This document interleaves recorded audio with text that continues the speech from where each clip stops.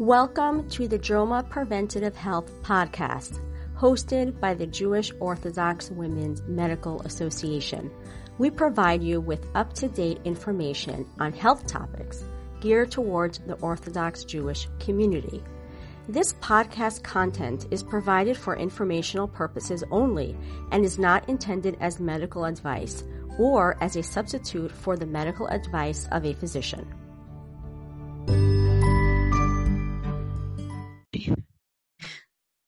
Hi, this is Hello. Elisa Minkin. I am a pediatrician, and I have here today Gila Glassberg. Gila is a master's level registered dietitian and a certified intuitive eating counselor. She became passionate about the field of nutrition and dietetics as a teenager. When faced with constant diet talk, body shaming, and obsessive guilt around food, she struggled with disordered eating. This is what propelled her into the field of nutrition. Once finishing her degree, she became aware of a non-diet, weight-neutral approach to health called intuitive eating. She now works one-on-one and in group settings to help Orthodox Jewish women break out of chronic dieting and regain clarity into what is really important to them. So, Gila, can you tell me more about intuitive eating? Oh, sure. Thank you so much for having me. Thank you for being here. Sure. So Intuitive Eating is a book and like a nutrition methodology that was written by two registered dietitians, Evelyn Tribole and Elise Resch. And I kind of like to tell the backstory of how it came to be, just so people understand. So both of these dietitians were working in the field of private practice for many years. And they, started to feel really frustrated because they would put people on diets or meal plans or whatever you'd want to call it, healthy eating. And their clients would always return 1 year, 2 years, 5 years, 10 years later. And they always gained back the weight and sometimes even more weight. And now they had this added level of shame and guilt around eating and their bodies. And they just, the dietitians were feeling really frustrated, and they also felt really bad for their clients. And they were also wondering, like, what are they doing wrong? What's wrong with this picture? And also, why are their clients like blaming themselves and not blaming the diets or the dietitians? So they actually wanted to look to the research and see what the research says about dieting. And they actually were not able to find any good studies to support that dieting leads to long-term weight loss. Long-term meaning 5 years or more. So if you really think about it, I guess I thought about it when I was reading the book. I was like, I know a lot of people who have been on diets, but I don't really know anyone who's kept off the weight. Right. So so that's how intuitive eating was born, and it's completely research based, and there's 10 principles, and the principles are supposed to help you heal your relationship with food. So there's many different aspects. There's honoring your hunger, feeling your fullness, getting in touch with what food you actually do like, and then there's a whole emotional component, like learning to not use food to cope with your emotions, and positive self-talk. So it's very interesting. Oh, can you tell me more about how you got into it? Sure. So where do I start? So basically I'm one of 9. I'm the fourth of 9. I'm from a big family. And I always say my mom didn't always have time to make sure that we ate healthy. She just made sure that we ate, so I didn't really know much about what's healthy, what's not healthy food. I didn't think about it. I just ate like what was around. And then I went away for high school, and I'm from out of town. I'm from Scranton, and we moved. I lived in Teaneck for high school, so I was like newly exposed to like a lot of kosher food and restaurants, and it was really exciting to me to be able to eat, like kosher pizza, whatever I wanted, and but like a few months into high school, like there was just so much like shame, diet talk, so much like hatred around our bodies and food. And I just sort of was like, oh, I guess like my body's not good enough at this size. I better like try to lose weight.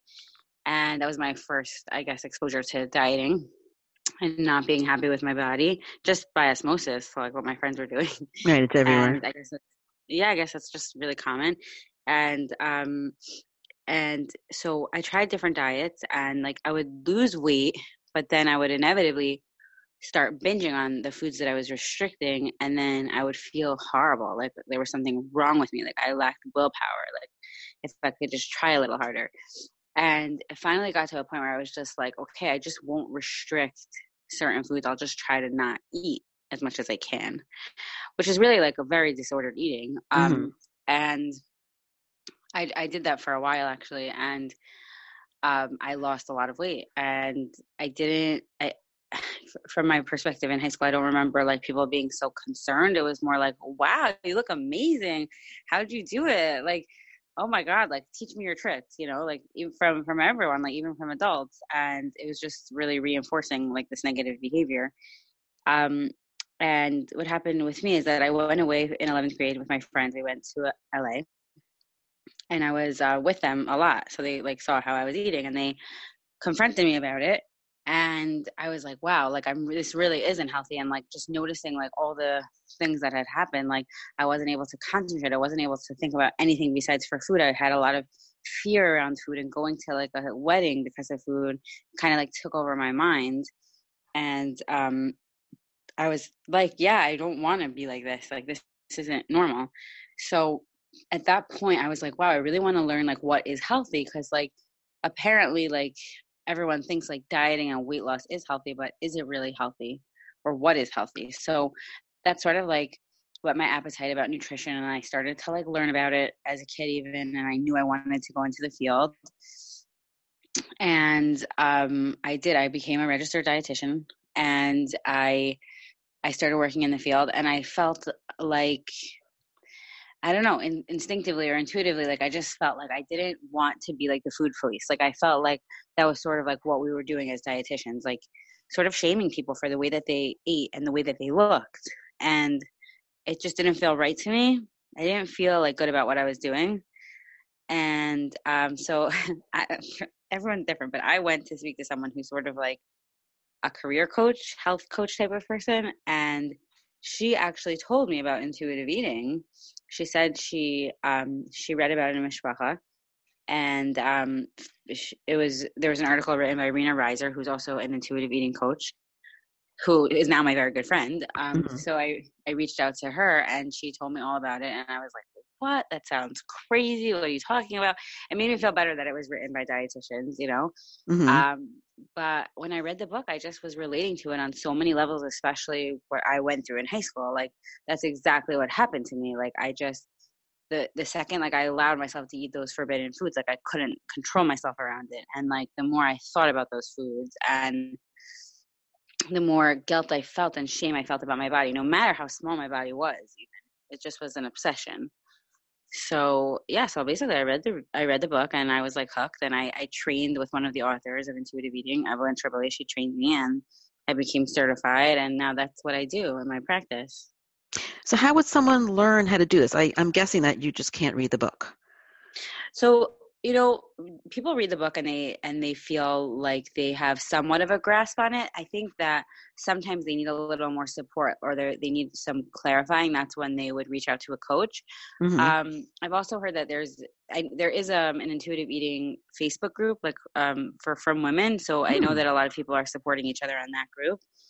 I do like, obviously, I think the best thing to do is to reach out to someone who is trained in this, in intuitive eating, but you can read the book, and they also have a workbook so that they help you like work through the principles, which is amazing. And yeah. Can you talk about like at least one or two of the principles so we can get a better idea? Yeah, sure. So I'll tell you what I do. So the authors of the book are very clear that you don't have to go in any specific order. Like it's really not a list of rules. It's more like a guide. But I sort of have found that giving it a little more structure is helpful. So the first principle is reject the diet mentality. So for example, I just started giving an online like support group / intuitive eating like learning group. And so the first session, I just was telling them about rejecting the diet mentality, and what the diet, first you have to sort of like learn what the diet mentality is and call it what it is. So like a lot of people are like, you know, hiding behind like the guise of health, like healthy eating and like clean eating. But then you have this diagnosis of like orthorexia, like an obsession with only eating healthy food and putting clean, quote unquote, foods into your body. It becomes an obsession. So can you just do a little bit more on orthorexia? Because I was just about to ask you about that. Yeah, sure. So what orthorexia is it's I think it was newly added to the DSM-5, the Diagnostic Statistical Manual for mental health disorders. I think, I'm not sure, but it's when you have an unhealthy obsession with eating healthy foods. So like I don't know the exact like criteria that you have to meet in order to have the diagnosis, but it's not anorexia where you're restricting, or bulimia where you're throwing up, or binge eating where you're overeating. It's just the fact that like you can't stop thinking about only putting, like you won't go out with friends, like you're so paranoid about putting something in your body that's not quote unquote healthy, that it's like taking over your life. So the first principle is rejecting the diet mentality. So just noticing how like the whole world is basically on a diet. Like if you go to a Shabbos meal, 90% of the conversation is about like your latest diet, and like noticing, like almost like validating it. Like there's like this sense of like community that comes with dieting. Like we all sort of share in that like insecurity that we're not good enough because we're not a certain size, or because we can't control ourselves around food. So just like noticing like where diet mentality shows up in your life. And like what I do with my clients is like I go back to their childhood and like, well, what were the messages you got in your home as a child? Like was it that like your siblings were allowed to have dessert but you weren't allowed? Like that's very painful, and like they're still processing that, so that's the first principle. And that sort of is like interwoven into all of the principles, because you will notice subtle diet culture things as you're going through the intuitive eating process. And then you have a question? Oh, you heard me. I'm just thinking, because I'm a pediatrician, so I spend a lot of time trying to get families to have a healthy approach to feeding their children. And I see it on both ends. I see it in children who are picky, underweight children, and I have with children who are overweight. And I don't know if you're familiar with Ellen Satter. Yeah. Right. So that's what I always talk about. Ellen Satter wrote a book, I don't know, dozens of years ago, helped me when my own kids were underweight, with the basic principle of the division of responsibility. It's your job to offer healthy meals at decent intervals, and it's the children's job to eat it or not. Yep. So I just wanted to put that out there and see how you could bring in intuitive eating. I think the way I see the connection is helping parents raise children with healthy eating. I think that would be the most preventive way of doing it, right? 100%. And I actually talk about the division of responsibility in my practice also. That's definitely the goal, is to raise intuitive eaters, and by giving them autonomy. So like dieting is sort of like the opposite of autonomy. It's telling you what to eat, when to eat, and how much to eat. Like the diet knows better, but we instinctively know how much to eat and when to stop. But it's the external factors that ruin that.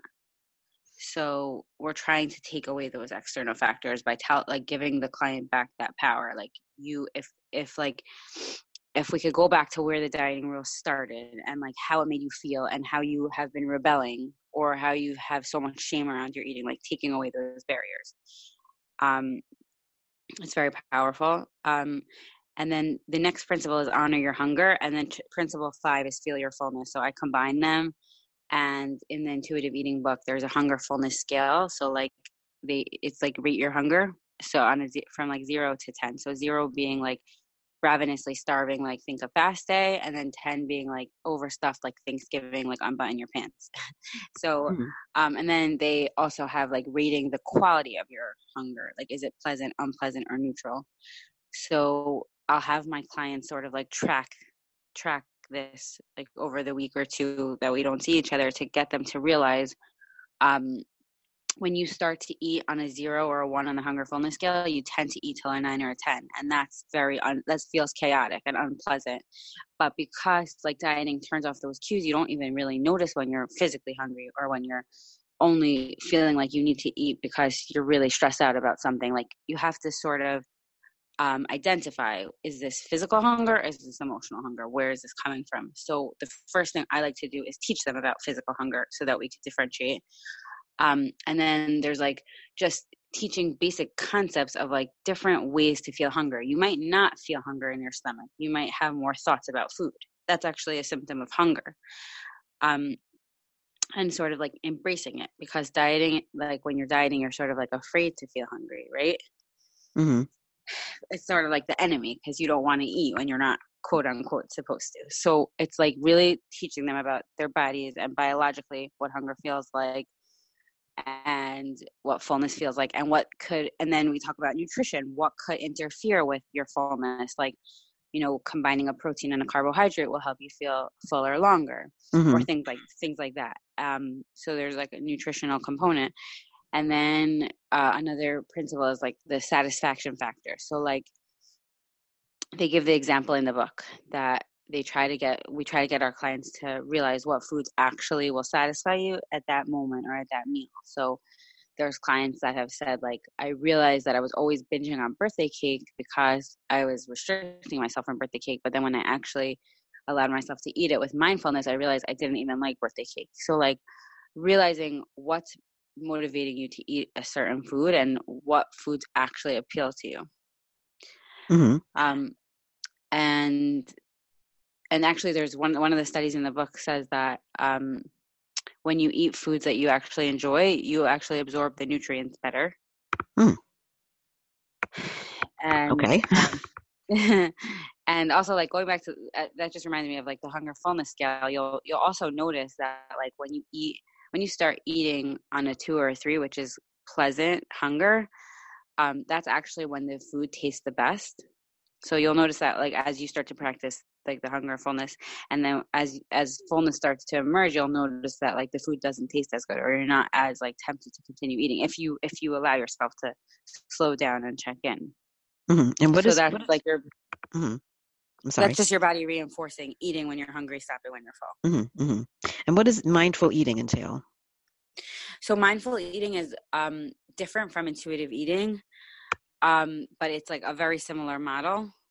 But mindful eating is when it's actually like included in intuitive eating, though. Like there's a totally different like book called Mindful Eating, but intuitive eating does use this. So like it's like trying to have as many meals as you can where you're not distracted and like frazzled and overwhelmed, so that you could actually like sit with the pleasurable qualities of the food. Like you could, even if you Google like mindfulness eating experiences, these are like all like 2-minute exercises where you're like, let's say you try it with a piece of chocolate or something small, and you like notice like the creaminess of the chocolate, or you notice the richness, or you notice the sweetness or the subtle notes, and you swirl it around on your tongue, and you just get in touch with like how your body feels and what it feels like to eat and what it feels like to nourish yourself. And actually like even today, this was like very powerful.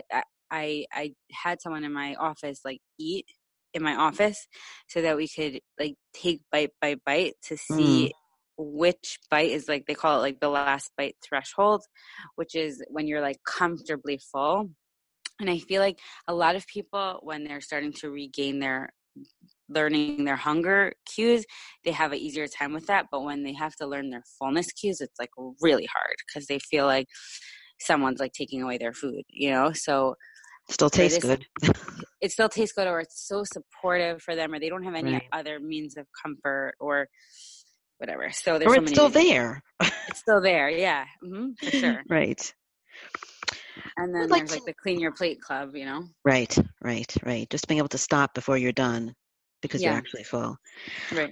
I really wonder how this applies to different groups of people. I mean, we just got someone to speak about eating disorders for our phone information line. And I've heard of this approach being used at some point for people with eating disorders. I'd like to know more about that. Okay, so actually in the intuitive eating book, the authors say that like think of like a meal plan as sort of like a cast when your arm is healing, and then when it's healed, you don't need the cast anymore. So for people who have an eating disorder, their hunger fullness cues are sort of like really turned off. It takes a lot more to get them more in touch with their body. So I think that intuitive eating comes after, when they're already in the steps of recovery. Mm-hmm. And also, an eating disorder is so complex that I believe, and I do have some clients with eating disorders in my office, that they must be treated with a team, with Right. a therapist and a doctor, and sometimes a psychiatrist, because it's like out of the scope of practice for the dietitian alone.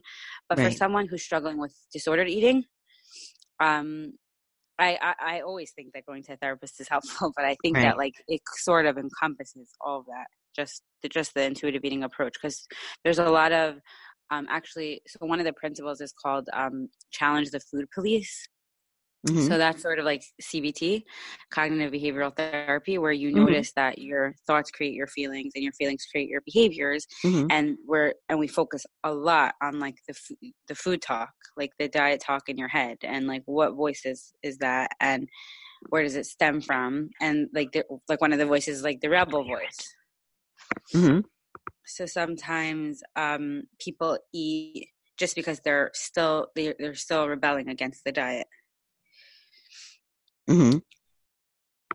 Or, yeah. Okay. What about someone who is very overweight? Now, this is not a diet, so you're not necessarily going to lose weight while you do this, right? Right. So the goal of intuitive eating isn't necessarily to lose weight. Mm-hmm. Some people, they say to put weight loss on the back burner. And also there's another movement now called Health at Every Size. Have you heard of that? Yes. Can you tell me more about it though, please? Okay. So Health at Every Size was a book written by Linda Bacon. And the premise of that book is basically that there is a lot of, I guess, fear now in America, or everywhere really, that like obesity or being fat or overweight leads to a lot of unhealthy or negative health conditions. Mm-hmm. But the research is actually starting to show that that's not necessarily true. Correct. So it could be the weight, but it could also be the behaviors. Or it could be genetics, right. or and we're so quick to judge someone for their size, and we shouldn't be, basically. And also sometimes basically when you were reading my bio, it's a weight neutral approach to health. So obviously I focus on healthy behaviors, and I want to teach people about nutrition, but not to change their body's weight, just to help them make behavior changes. And I actually just interviewed Evelyn Tribole, one of the authors of Intuitive Eating, for my own website. Mm-hmm. And she always says this, but it really stuck out to me when she said it, that weight isn't a behavior. It's not a behavior. Right. And people come into your office and they're a certain weight and they feel so much shame about it, and right. they're even sticking to everything you tell them, and the scale doesn't budge. It's not their fault. This is what their body is. Mm-hmm. I mean, obviously that would vary depending on how overweight they were and whether they had other conditions, right? Right. But I'm saying I'm saying just that sometimes it has nothing to do with the way that they're eating. Right. And some people can be healthier at higher weights, and we use this body mass index like it's like Torah Messina. Yeah, totally. It's not always so clear cut that a higher body mass index means that they're not healthy at that weight. Right. And there's a whole clinical picture. You right. can't, I think that's the easiest thing to say, oh, they're overweight, let's put them in this category. But there's a lot of other variables that have to do with people's health. Right. So can you tell me more about how you work with people? I have here that you work one-on-one and in group settings. Yeah, so I do one-on-one counseling. Mm-hmm. So I use the principles of intuitive eating, and I also I do group counseling, and I try to give workshops as often as I can in the community to to do general educating people mm-hmm. on what the misconceptions are about healthy eating, and about what intuitive eating is, because I think that, and definitely on social media, it's confusing. Like, I think that a lot of people think intuitive eating is like eat whatever you want and just be happy at your weight, and it's really much deeper than that. Mm-hmm.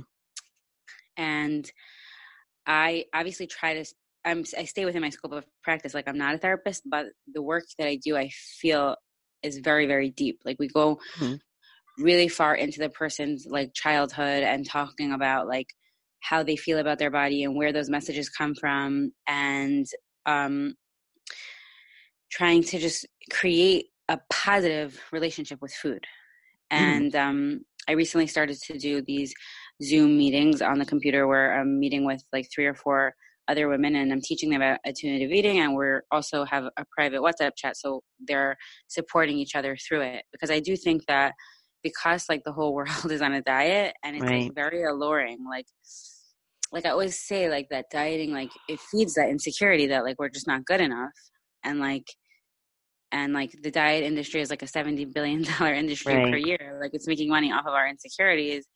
That if you really want to embrace intuitive eating, like you need support from other people who are doing it. And it's just very liberating. Like, it's liberating to think like I don't have to worry about that number on the scale, and I could still take care of myself. Like, one of the major components of intuitive eating is self-care, and noticing that when we don't take care of ourselves physically, emotionally, whatever it is, food can become like much more rewarding, because it's like the only thing that gives us pleasure in a day. Right. That chocolate bar at the end of the day. Yeah. So many, oh my gosh, every single woman tells me like after their kids go to bed, like they just have this urge to eat. And it's like, well, first of all, it could be that they're like a 0 on the hunger fullness scale. So like they have to be eating more consistently. But like, what did you do for yourself today? But also, that may be the only time of the day that you can sit down and eat and actually do that mindful eating, because you're not finally doing those other things. So what's a better solution? So help with this one. So like I really try to deconstruct their day and take them out of like victim mentality. Like, what can you do? And that's where I say like this work is very deep, because like in a way I'm sort of like coaching them through like some really serious like life decisions, because like sometimes when your life is so chaotic, and sometimes you made your life very chaotic because you didn't want to feel those painful emotions. You know, so we get there. And I find that intuitive eating, what my goal is really to help you realize what like the food issues are covering up, because it's kind of easier to feel guilty about eating something than feel guilty about yelling at your kid. Right. So sometimes there's like, you're using the issues of food to mask a bigger problem. And that's like what I love helping people like get to. Do you find though that when you're working with people that they really need possibly more help, that the issues are deeper than just the relationship with food? That's sort of like usually just the surface. Yeah. So they do, like, I always encourage my clients to find a therapist if that's what they need. Or there's certain things that they could do, like that just will help them feel better, like journaling or meditating or affirmations. And then they sort of figure it out themselves. Like, yeah, maybe my life is too chaotic. And like they make a change, a powerful, positive life change. And that's very powerful. Well, this is all very, very interesting. And I really enjoyed talking with you. And thank you so much. Sure. Thank you for having me. Yes, I really do appreciate this. Now I'm going to... Thanks for listening to the JOMA Preventative Health Podcast. If you've enjoyed this, please rate and review us on Apple Podcasts and share this with your friends. For more information, check out our Instagram at JOMA_org. Check out our website, www.joma.org, that's JOWMA.org, or email us at health@joma.org.